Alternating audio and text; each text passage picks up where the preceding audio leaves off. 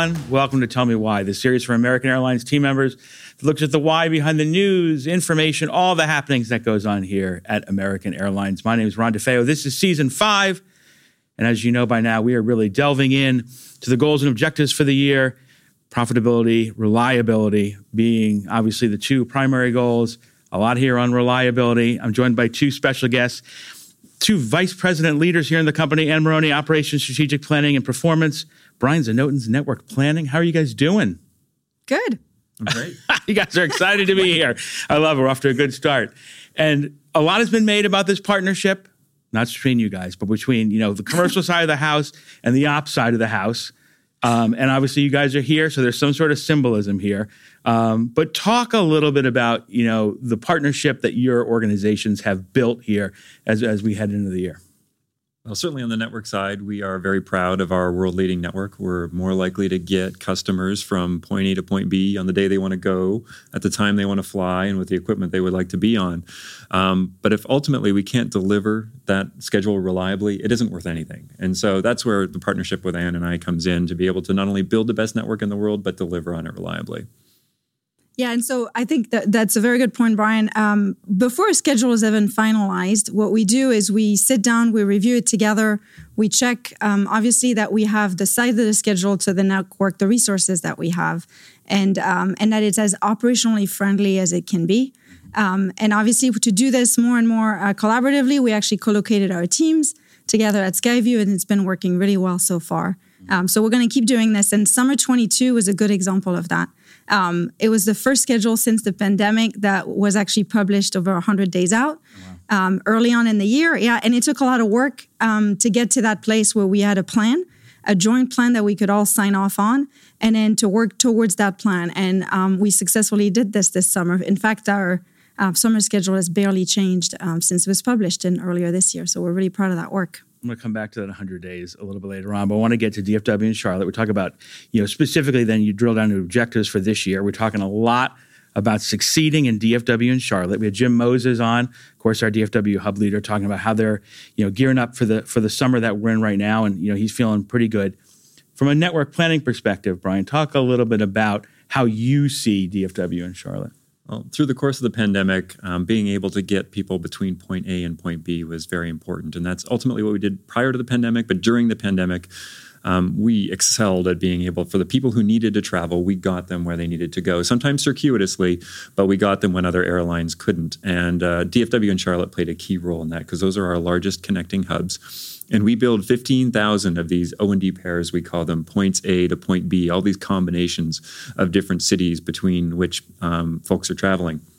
And so for us, we rely on DFW and Charlotte to put that product on the shelf for us. And over 70% of our combined 15,000 O&Ds in the system are offered via those two hubs. And from a revenue point of view, over 2/3 of our revenue is generated in those hubs on a 2019 basis, and about almost half of our profitability was generated in those two hubs. So largely, we set our system up to be successful if DFW and Charlotte are working from a commercial point of view. And furthermore, our crews do transit DFW, and almost half of our crews transit DFW on any given day, DFW or Charlotte. And so it makes it very important from an operational point of view to be reliable in those hubs so that we can deliver on the product that we're selling. Brian said it. I mean, not only are customers moving through DFW and Charlotte, but crews. Correct. So talk a little bit about how you guys approached, this year, and to make sure that we really delivered there, and of course throughout the system as well. Yeah, so as a starting point, we've beefed up our pilot and flight attendant staffing for the summer beyond historical levels. We've been in full hiring mode, but we needed to make sure we had the right number of pilots and flight attendants to fly the schedule, and also to act as reserves to cover for all of the irregular operations that we know will occur. So that's what we did across the whole system.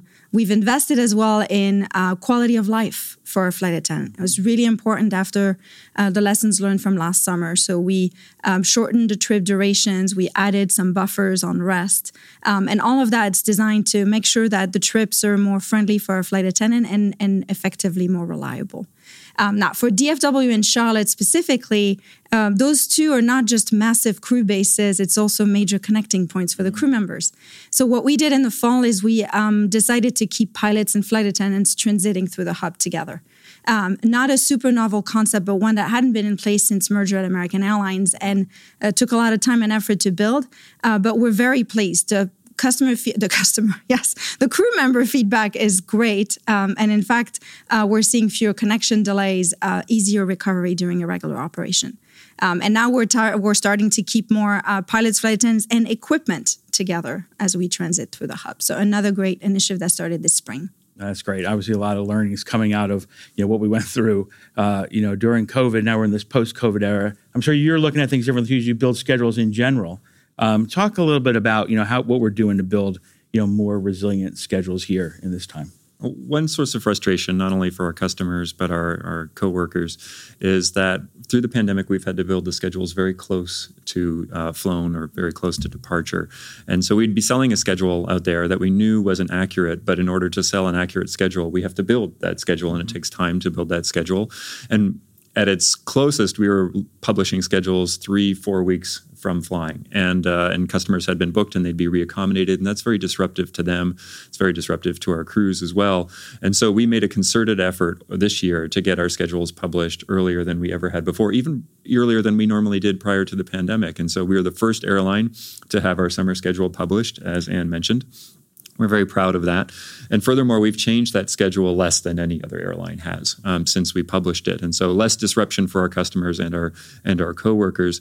We are the first airline to publish our September schedule. Right now we're working on October and November. We're actually looking at Thanksgiving and Christmas. Oh, wow. And we have a plan put together that we will publish our Thanksgiving schedule at least 20 days more in advance than we did in 2021 when that was when we were moving out with the rebound of travel there.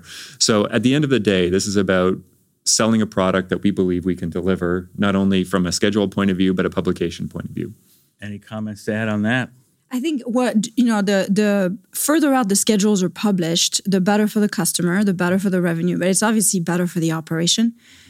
We don't change crew member schedules, maintenance plan closer in when we do close-in schedule changes. And we can build all of our readiness efforts around a common goal, and everyone stays focused, and we have key milestones that we can cross and meet. So this reduced churn is huge in terms of our readiness efforts. So we fully support getting further out into the future for sure.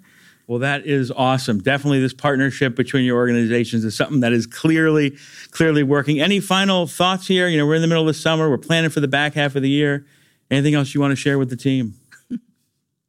Well, on the network side, it's important that we're flexible and we stay close. Prior to the pandemic, our business moved pretty fast, but now it feels like we're moving at ludicrous speed, and we need to have our ops and network teams really tight. And Ann and I meet at least twice a week, just talking about what the latest news is, what the latest thinking is on our crew availability, what the latest thinking is on our aircraft and schedules, and be able to tweak the schedules as we're building them, so that when we publish our schedule, we're sure that we don't have to go back and revisit it again and again like some of our competitors have.